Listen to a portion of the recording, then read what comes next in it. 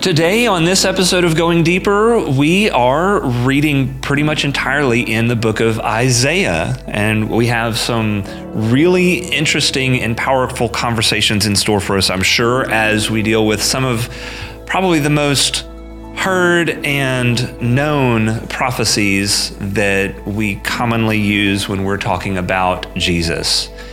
So I'm your host, Kyle McCaskill. I'm Becky Clark. Chris Winterman. So join us as we go deeper.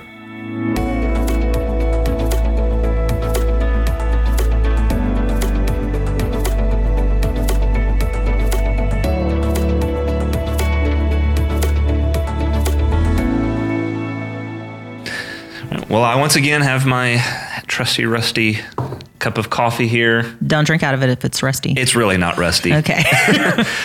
As we embark on our trip through this second week of prophecies about a Savior, and we find ourselves totally in the book of Isaiah this week. And if you have listeners out there, if you have done the Isaiah Bible study with Sandy Richter, then a lot of this you probably already are familiar with, and you'll understand some of the cultural and historical backgrounds. So I imagine, Becky, you're going to kind of touch on that, or at least kind of go into some of that for us. Yeah. I'm going to, because the book of Isaiah is I think, a very difficult book to read. And it's got lots of, not hindrances. It's got some difficult things as a part of it when people read it. And so it can be intimidating. So we're going to try to shed some light on that. And I'm just stealing everything from Sandy Richter. Sure. She's my teacher. That's and totally fine. I just give you all her information. Yeah. And I think when our small group did the Isaiah study, was that been 2 years ago now, I think? Somewhere in there? Maybe 3. Maybe 3 years. It's a little older. Yeah, so it's been around for a few years now. But I was shocked, and maybe shocked is too strong of a word. I was surprised, I'll say that, to hear somebody who really knows Sandy Richter, really knows the history and the timeline of when all this stuff was happening, say, hey, guess what? These prophecies weren't originally written about Jesus. Yeah.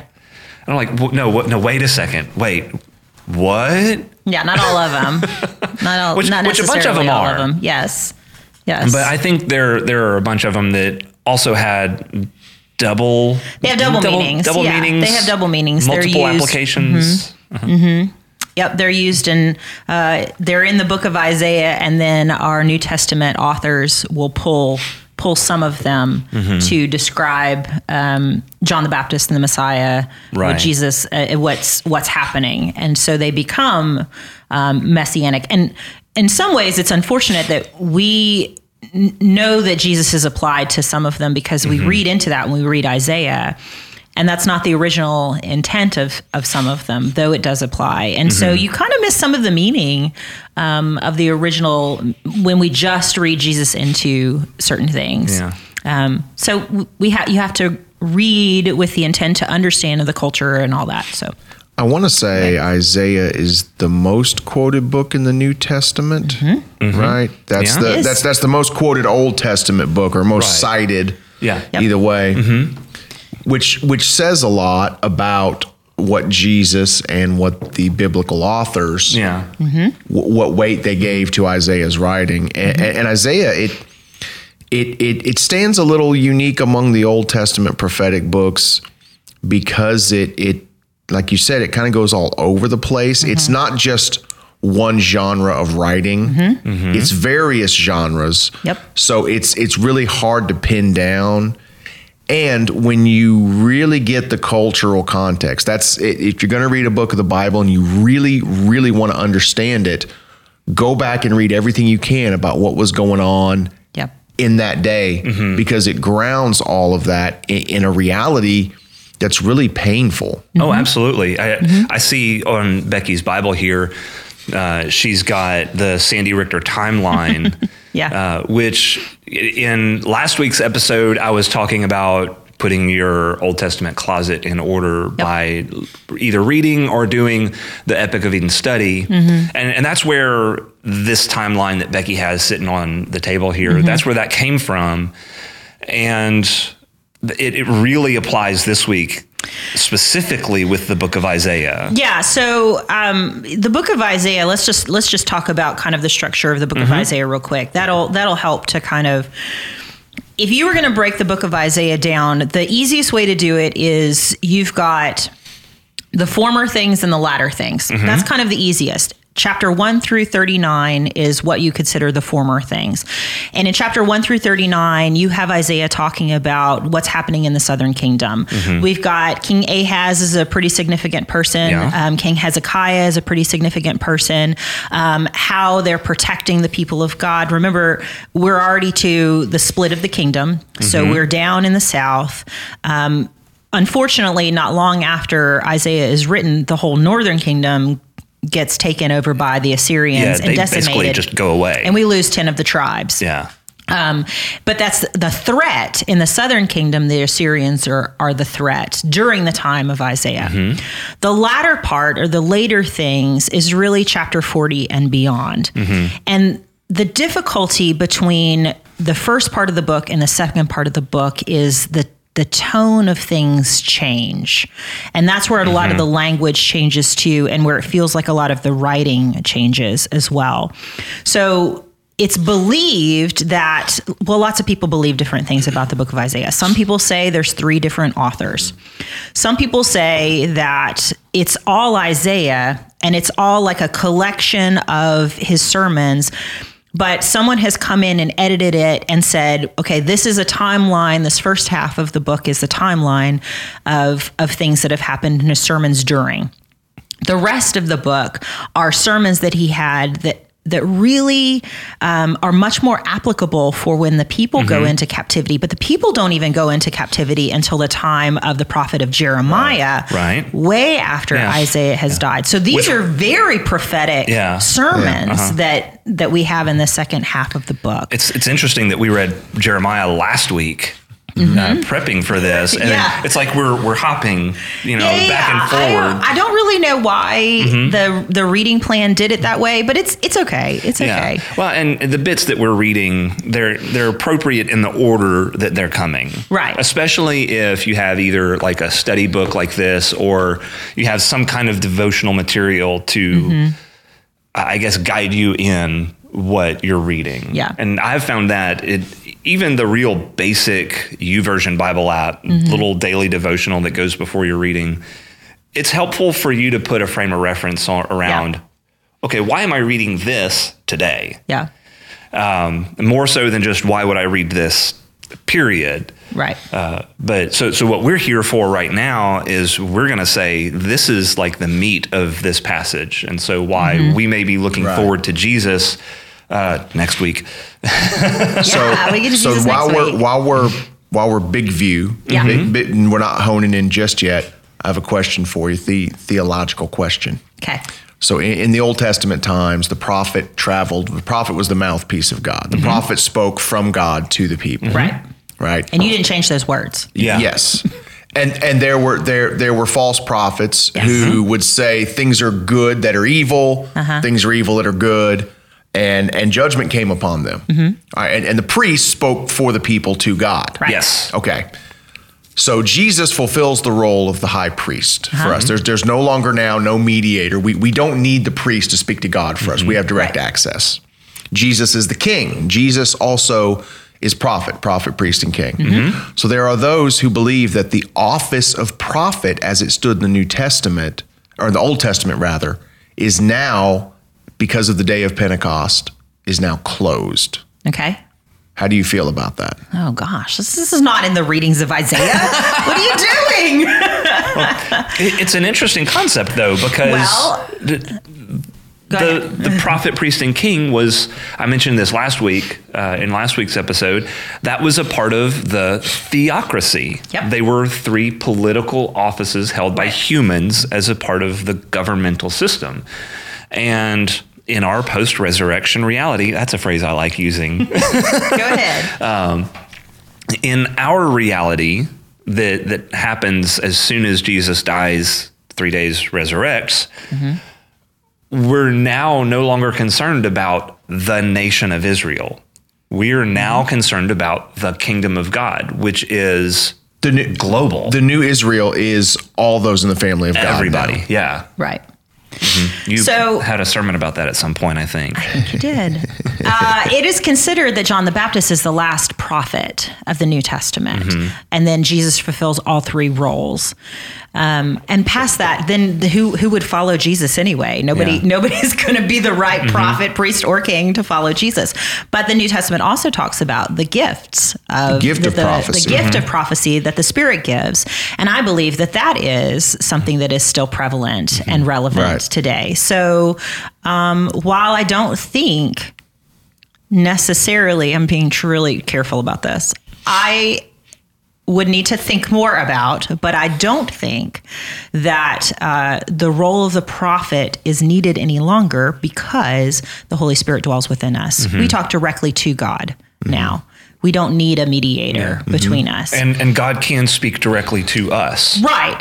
But then there is also the gift of prophecy, meaning that God can give someone that gift and the words to speak to the people of God. And the whole role of that gift is that it needs to be heard by an individual or a community for the furthering of the kingdom of God. Yeah. So I would say, no, there's no need for the prophet because does God then speak to nations prophetically?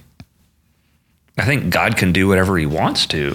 I mean, if he gives someone the message and the place to go and they're obedient to it, then yes, I think that he can speak.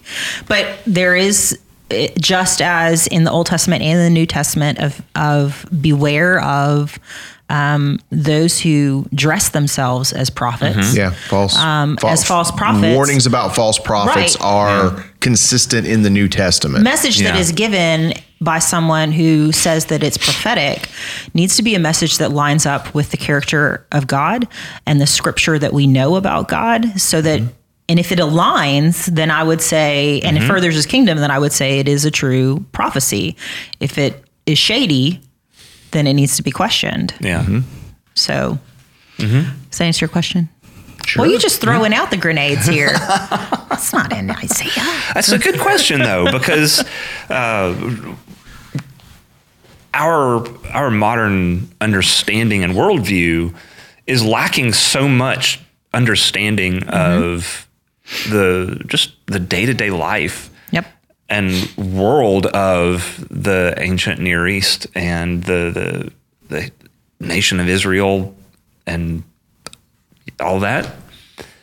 So being able to, forcing ourselves to think in that way, I think is really helpful. I think that's a good question, Chris. So I want to know your response to that, your comments on that. I'm talking to the camera, to the audience here. You cannot see us. If you're only listening, I'm asking you, listener out there, what do you think about the role and the office of the prophet? Share your thoughts with us. All right, let's roll back to Isaiah. And you can feel free to ask other provoking questions as well. All right. So let's go back to the first portion of the book of Isaiah, because that's where some of our readings for this week come from. We read out of chapter 7 and chapter 9. And one of the other things that you need to understand about the book of Isaiah is in the first part of the book, Isaiah is addressing the first servant, which is Israel. God has chosen the people of God to be his servant, to be his messengers to the nation, right? The second half of the book, chapter 40 and beyond, is the fact that the first servant has failed and can't seem to get their act together. And there will be a second servant, a final servant. And that's where you find the majority of the prophecies for Jesus. And I think Isaiah is one of the books that is the most filled with the prophecies of Jesus. What contained in one book. There's tons of other prophecies in the Old Testament, but I think Isaiah has the most kind of compact of them. It's the most dense population. It's the book that Jesus read from in the temple and said, today you've seen. That's right. That's right. Well, that's one of our readings for this week. Yeah. It's towards the end of the week, I think. So yeah. So you continually have to pardon me for not knowing the exact words. But it's interesting to me though that Jesus would reference Isaiah the most. Yet when the Jews, they think of the law, they think of Moses, they think of the prophet, they think of Elijah. Yeah. So it's fascinating to me that they don't think of Isaiah as the one who represents the prophet.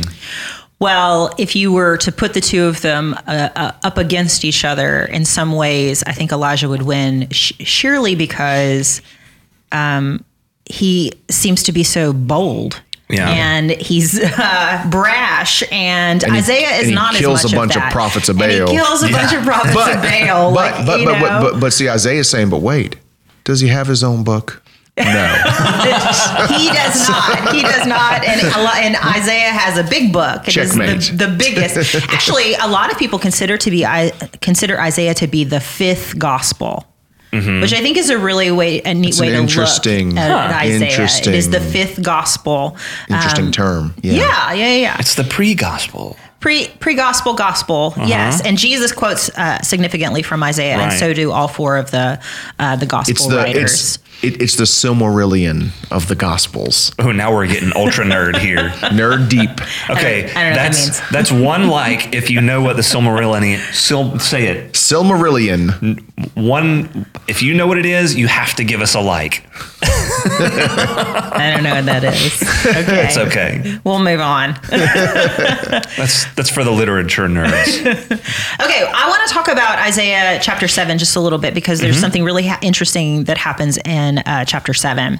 And it is a scripture that is definitely associated with Christ. But there's some different things that happen within this scripture that I want to talk about. So in chapter 7 through 12, mostly is talking about Ahaz, the king Ahaz, and Isaiah. And Ahaz has a problem because the northern kingdom has kind of aligned themselves to some degree with Assyria, and they're just really trying to protect themselves because Assyria is the superpower and it's coming in. And so what they think they need to do is they need to take over the southern kingdom as well. And they need to remove Ahaz and they need to put somebody else on the throne. That way they have control of the southern kingdom and they feel like then they can defeat the Assyrians. So this is the situation that's going on in chapter 7 and the chapters after. Isaiah is sent by God to talk to Ahaz. Remember, Ahaz is the set king for the people of God right now. Okay, when is right now? We are in like 740 or 30, something like that. Around about that. And 734, yes. BC. See, that's what, yes. So Isaiah goes to Ahaz with a message and says, I have a message from God. But the problem is that Ahaz is not very interested in God.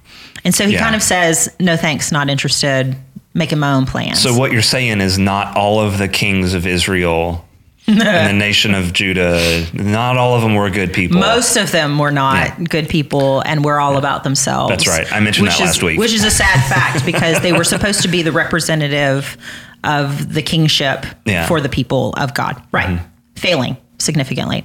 So Ahaz says, no thanks. I don't want to really hear from God. I've kind of got my own thing. And Isaiah says, no.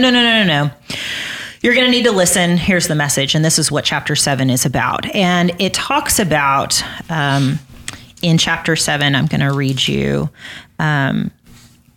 let me guess. Look, that we're going to read in verse 14, starting in verse 14. We'll just start there a little bit. Okay.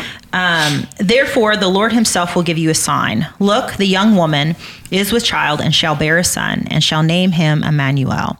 He shall eat curds and honey by the time he knows how to refuse the evil and choose the good. For before the child knows how to refuse the evil and choose the good, the land before those whose two kings are in dread will be deserted. The Lord will bring to you and to your people and on your ancestral house such days as have not come since the day that Ephraim departed from Judah, the king of Assyria. Okay.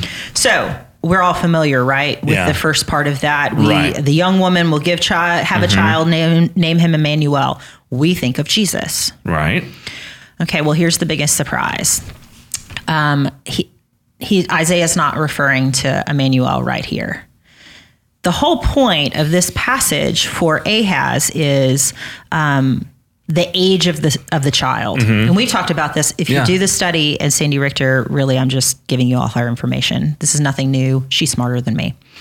So as she explains it, at least you're honest. Really what Isaiah and what the Lord is saying to Ahaz is, if you will trust me, if you will lean into me, even though these kings in the north are plotting against you, and even though Assyria is looking big and bad and we're worried about it, if you will trust me now, then in about 10 to 12 years, like right now, as I'm talking to you, there's a woman who's giving birth to a boy. And about 10 to 12 years, when he becomes old enough, in the Israelite understanding of maturity is about 10 to 12. When you really understand the concept of good and evil and right and wrong. Yeah. When that kid turns about that age, none of this will be anything that you need to worry about anymore. Yeah. It will all be gone. I will have wiped it all away. You will have no more worries, and the kingdom of God that you are ruling over for me will have lots more prosperity. You just need to trust me because I am with you. Emmanuel. Yeah. That's what Emmanuel means, that I am with you. So God is kind of stating, this woman's going to have this son right now. She's going to name him, I am with you. The Lord is with you, and I will continue to be with you. And if you will trust me, then everything will get taken care of. Yeah.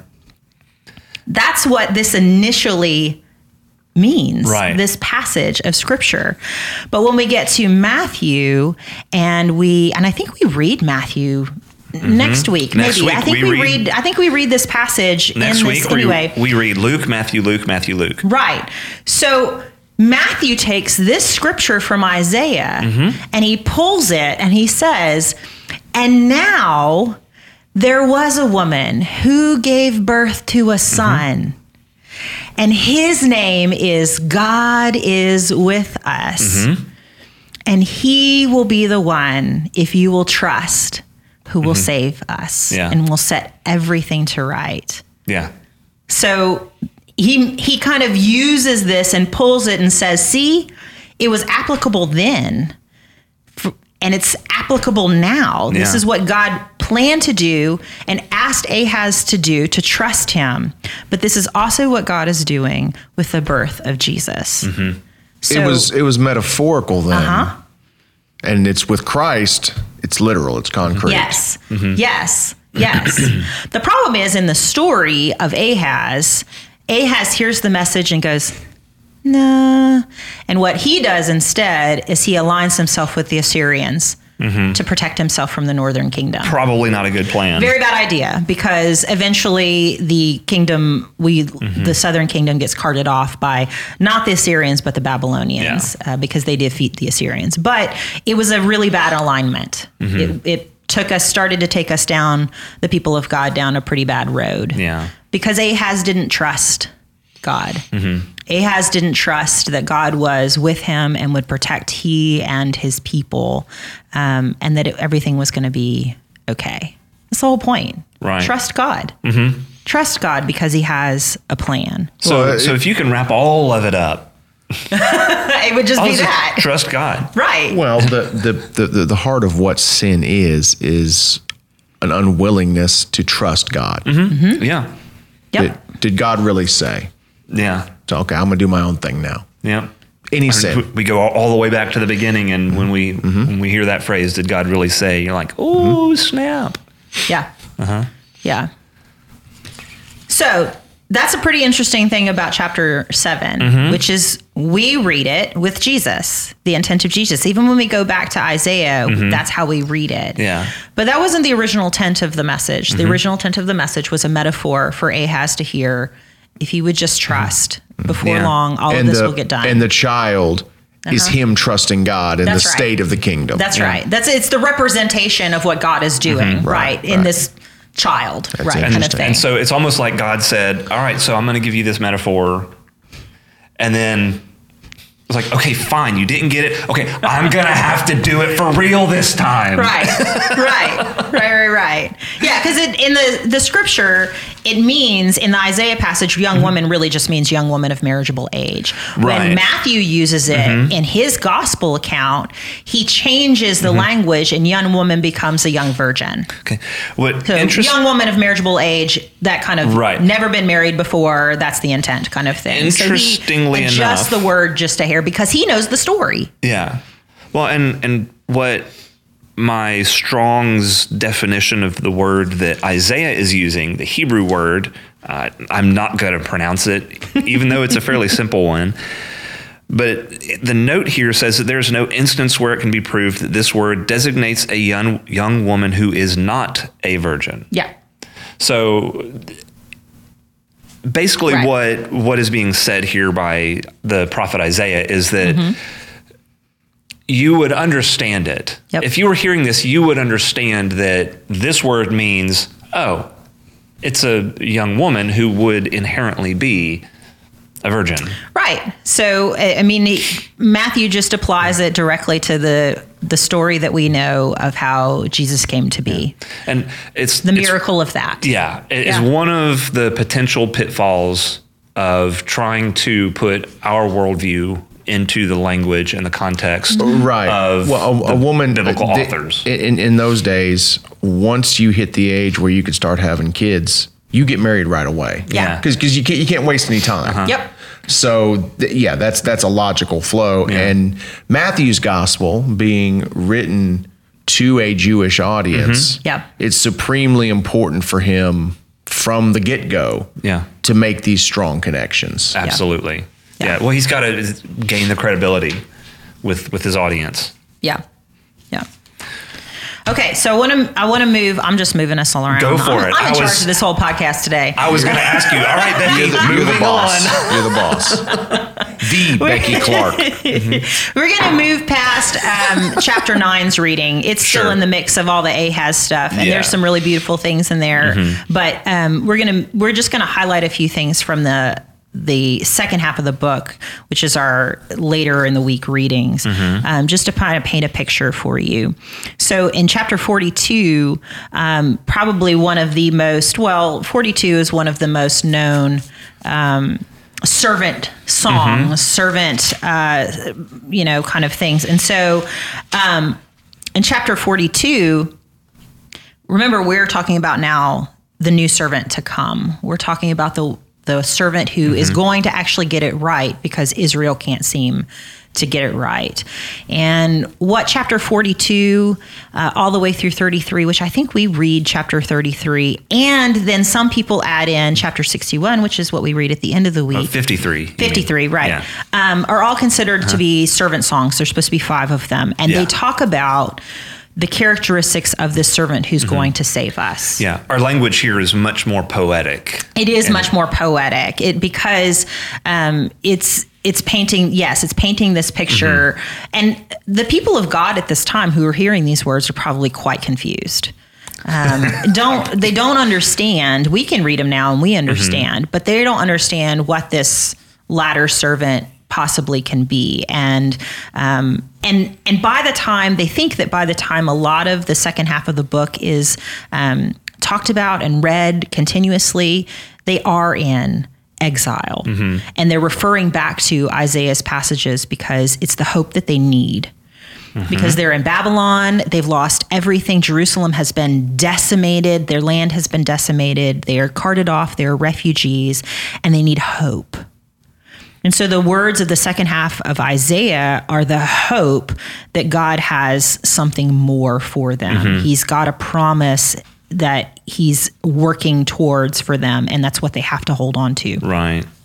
So these are the servant songs. These are the things that tell us characteristics of the servant. And the first thing is in chapter 42 is that the servant will bring God's justice, and it'll bring the light for the Gentiles.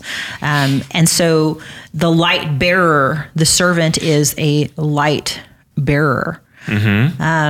And chapter 49, which we don't read this week, the servant is one who will see and hear clearly.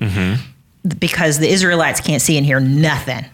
They couldn't see and hear the prophets' warnings. Mm-hmm. They didn't hear Jeremiah's warnings when Jeremiah was yelling at them that they needed to turn back to God, that if they didn't, then the covenantal curse was going to be enacted and they were going to lose their land, and a lot of them were going to lose their lives, and they were going to be carted off, right? And very difficult to be called the people of God. So the new servant will see and hear clearly God's voice, do God's will see and hear. Chapter 50 talks about the new servant's going to obey faithfully, and they will know Yahweh. Again, the people of God did not obey faithfully. And then in chapter 52 and 53, which we read towards the end of this week, that the servant's death will deliver people from their failures. Yeah. And he will be exalted rather than be destroyed. There is no way that a sacrifice or a person up to this point, their death could absolve everyone of their sin. What I appreciated about the readings for this week was it really takes you through the whole story. Mm-hmm. Like it's your full trailer, not your teaser trailer. Mm-hmm. It's your full trailer for what the life and ministry of Jesus is going to be all the way to the end. Right. And if you're hearing this, and I put myself or try to put myself in the place of the people who would be hearing this, because this would likely be read, I'm assuming it would be read in the temple, maybe? Yeah. Isaiah was read a lot in the temple. Yeah. And now you're getting this preview of what's going to come, what's going to happen. Mm-hmm. And so one thing that impresses me continually about the faithful Jews of the Old Testament, and even in New Testament times, is that they remained expectant and hopeful for the Messiah to come. And you're seeing it, and you're not talking about, it's going to be, in my lifetime. These people, it was their grandchildren's, their great-great-great-great-great-grandchildren. Mm-hmm. Yep. That got to experience it. But they still had the hope for it. And that hope and that expectancy was so much a part of their culture because of the words of people like the prophet Isaiah. And that's why the gospel writers made such a point to connect back to this, saying, look, your hope is fulfilled. I mean, you talk about the Messiah, the servant, being a light. And how does John's gospel open? He's the light of saying, look, this is the one. And with no disrespect intended to those who still follow strict Judaism, and not being a Jew, so I want to tread lightly. Sure, however, I have trouble understanding how a person can be a faithful Jew and read the scriptures and the prophecies and then see Jesus and say, nah, he's not the one. Yeah. It doesn't compute, because Jesus fulfills how many Old Testament prophecies? Yeah. I mean, it's I know just, there's a number. It's in abundance. Yes. Yeah. And it's not just the number, it's the way he fulfills them so directly, so powerfully. Yeah. The way that strong Jews like Matthew, or those writing under the name of Matthew, would say, look, there's no room for doubt here that Jesus of Nazareth is the one that was foretold to come. Right. Yeah.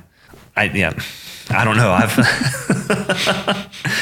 I don't know what I was about to say, but yes, I think that sums up. Yeah. Okay. So podcast suggestion for the future. I would love to get a Messianic Jew here one day on a podcast to talk more in depth about that. Sure. Because they can speak to this at a level that we just can't understand. Right. Yeah. And that I would tune into that episode, Kyle. You would tune into that one? Yeah. I think that there's likely just something about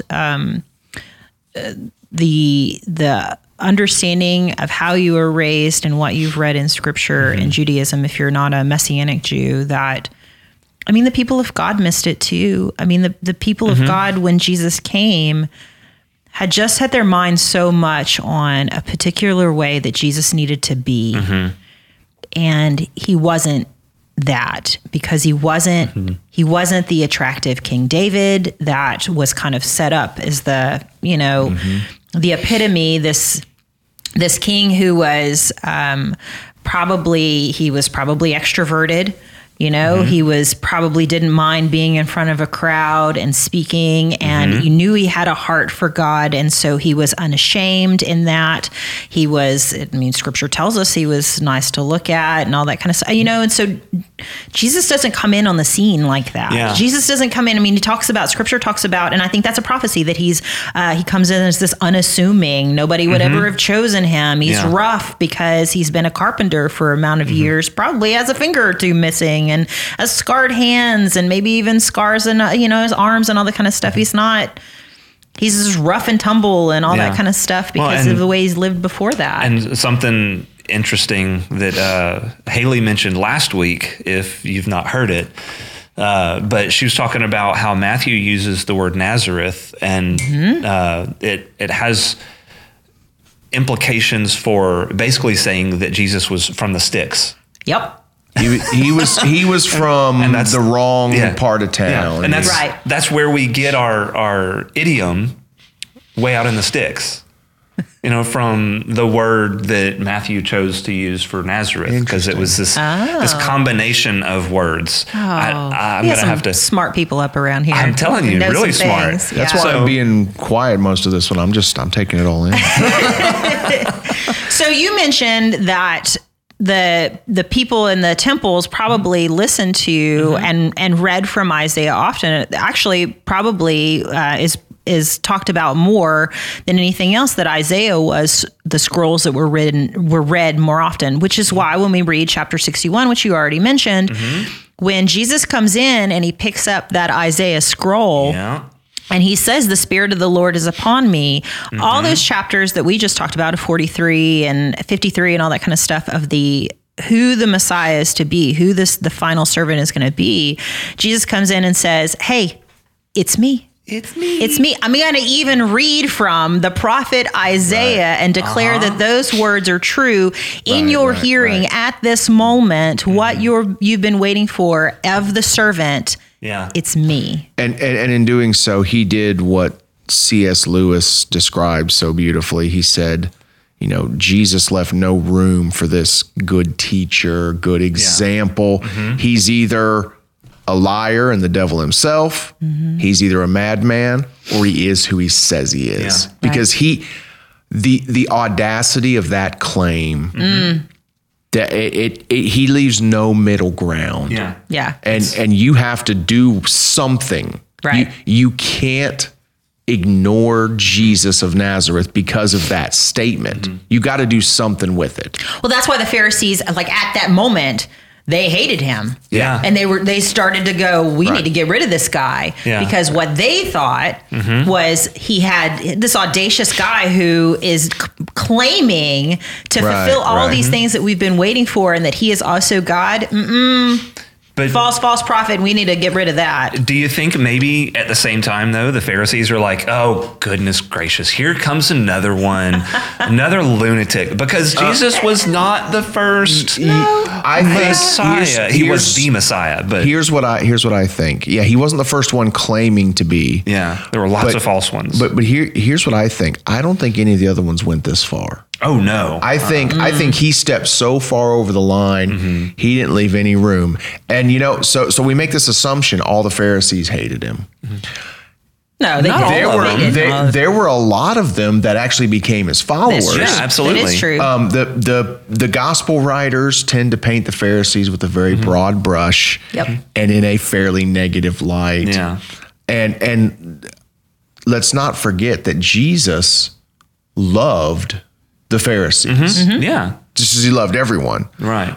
So he was trying to get them to see, look, that's if you have ears and eyes, hear and see.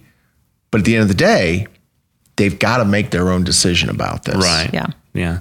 Well, and it's a powerful thought to think along the lines of what you're saying here, Chris, that Jesus left no room for being wishy-washy on it. Zero room for middle ground. And you step forward all the way to the book of Revelation, and what's the Laodicea. That's the one. Thank you. Where the lukewarm church. Mm-hmm. And there is no room in this Christian life for being a lukewarm church. You are either bought in or you're sold out. Mm-hmm. Yeah. Well, I mean, it's like a marriage, which is a common analogy in the scriptures as well. Yeah. There is no, well, I'm kind of married. Well, I'm going to come stay here today, but I'm going to stay somewhere else the next few days. I mean, you're either married or you're not. Yeah. Right. So, and there's so many other things in life that are like that. You're either in or you're out. Yeah. And that's not being harsh. That's just the nature of some things. Mm-hmm. By default, what they are is you're in or you're out. Yeah. And Jesus with these prophecies is saying, this is what God is doing. Mm-hmm. Yeah. So in or out. And I want you all in. Yeah. Yeah. But that's why when we get to later on, Jesus' depictions of judgment are saying the king has thrown open the doors, he's opened the gates, he's set the banquet table, and the people who are supposed to be here refuse to come. Yeah. So guess what? I'm going to go invite everybody else. Mm-hmm. Yeah. And when we start the banquet, I'm shutting the doors on y'all. Yeah. Mm-hmm. Man, that's some harsh stuff. It is. It is. So, but we've got a lot to look forward to, even still today, not just in our readings, but in our own walks with God and our own growing closer and deeper into that relationship with Jesus, both communally and individually. Mm-hmm. There's a ton for us to look forward to. And all we have to do is look to the words of the prophets, look hear to the words. And listen. Yeah. You hear and see. Mm-hmm. Yeah. And I'm excited for where we're headed in this reading plan, because it's just going to take us. My hope for those of us who are reading along and keeping up is that it really is going to deepen your relationship with God and to really, put some more meat on the bones of this often skeletal faith that we have. And so we can then fully live into the people that God has called us to be. Mm-hmm. And that is really following Jesus. Mm-hmm. I don't know. I'm excited. And this has been a great conversation today. I would add one more thing. Yes, do so. And then we can be done. I think the beauty about chapter 61 of Isaiah is Jesus picks up the scroll and he reads it and he declares it of himself in that space. But it also is scripture that God declares over us. Yeah. This, you read chapter 61, the Spirit of the Lord God is upon me. He's upon you because the Lord has anointed me and has anointed you to sent me to bring the good news to the oppressed, to bind up the brokenhearted, to proclaim liberty to the captives and release to the prisoners, to proclaim the year of the Lord's favor and the day of vengeance of our God, to comfort all who mourn. And you could go on and on and on. Mm-hmm. This is what God has called us as the people of God to. Jesus was the one who had to stand in the gap and be the sacrifice for us. But now the Holy Spirit dwells within us and we proclaim these words as well. We pick up this scroll and say, this is, we are the ones. Yeah. We are fulfilling right now. If we are truly trying to live as people of God, this is our call. This is our call. I mean, we do this. God does the work, but we have the responsibility to proclaim the Lord to the people. Yeah. And that sets people free, right? That's the call. And it's so interesting that this written before Jesus came, and now Jesus reads it as he's walking around on earth, and we can now read it in retrospective, but we don't read it looking backwards. Nope. Because we can still read these words looking forwards of what God will continue to do, and eventually, New Jerusalem and all that stuff fully accomplish. Yep. It's already done, but it's not yet. That's right. It's that concept of already not yet. That's right. We've got work to do. That's right. Absolutely. That's right. So quit sitting around and get up and do. Yeah. Man, this has been very encouraging for me. And I hope you listening out there have found it very encouraging for you as well. And as always, if you have any questions or any thoughts, just because the email address says askgoingdeeper@gmail.com doesn't mean you have to ask us a question. If you have a thought, if you have something that you would like to see us maybe flesh out a little bit more in one of our Q&A sessions, sure. Send a question, but also just send a comment. Let us know how this reading plan this week specifically has helped shape your view of what Jesus has done, is doing, and will continue to do in your life. Right. And definitely subscribe if you haven't already. Wherever you listen to podcasts, wherever you watch this, subscribe, leave a comment, leave a review, because that really is the best way that other people will get to see this content. And I don't know if you're like me, I think this is worth other people seeing, because it is. It's there's powerful stuff that's happening here in this room, I believe, as we dig in and we talk about the word of the Lord. But with that, I don't have anything else to add to it. So thank you, Becky, specifically, for all your work in putting notes together from Sandy Richter. From Sandy Richter. Uh-huh. We'll just thank Sandy Richter. This episode of the podcast is brought to you by Dr. Sandy Richter. And Chris, the thought-provoking questions that you have for us always, I do appreciate those as well. So with that, I guess I'll say see you next week, and thanks for listening.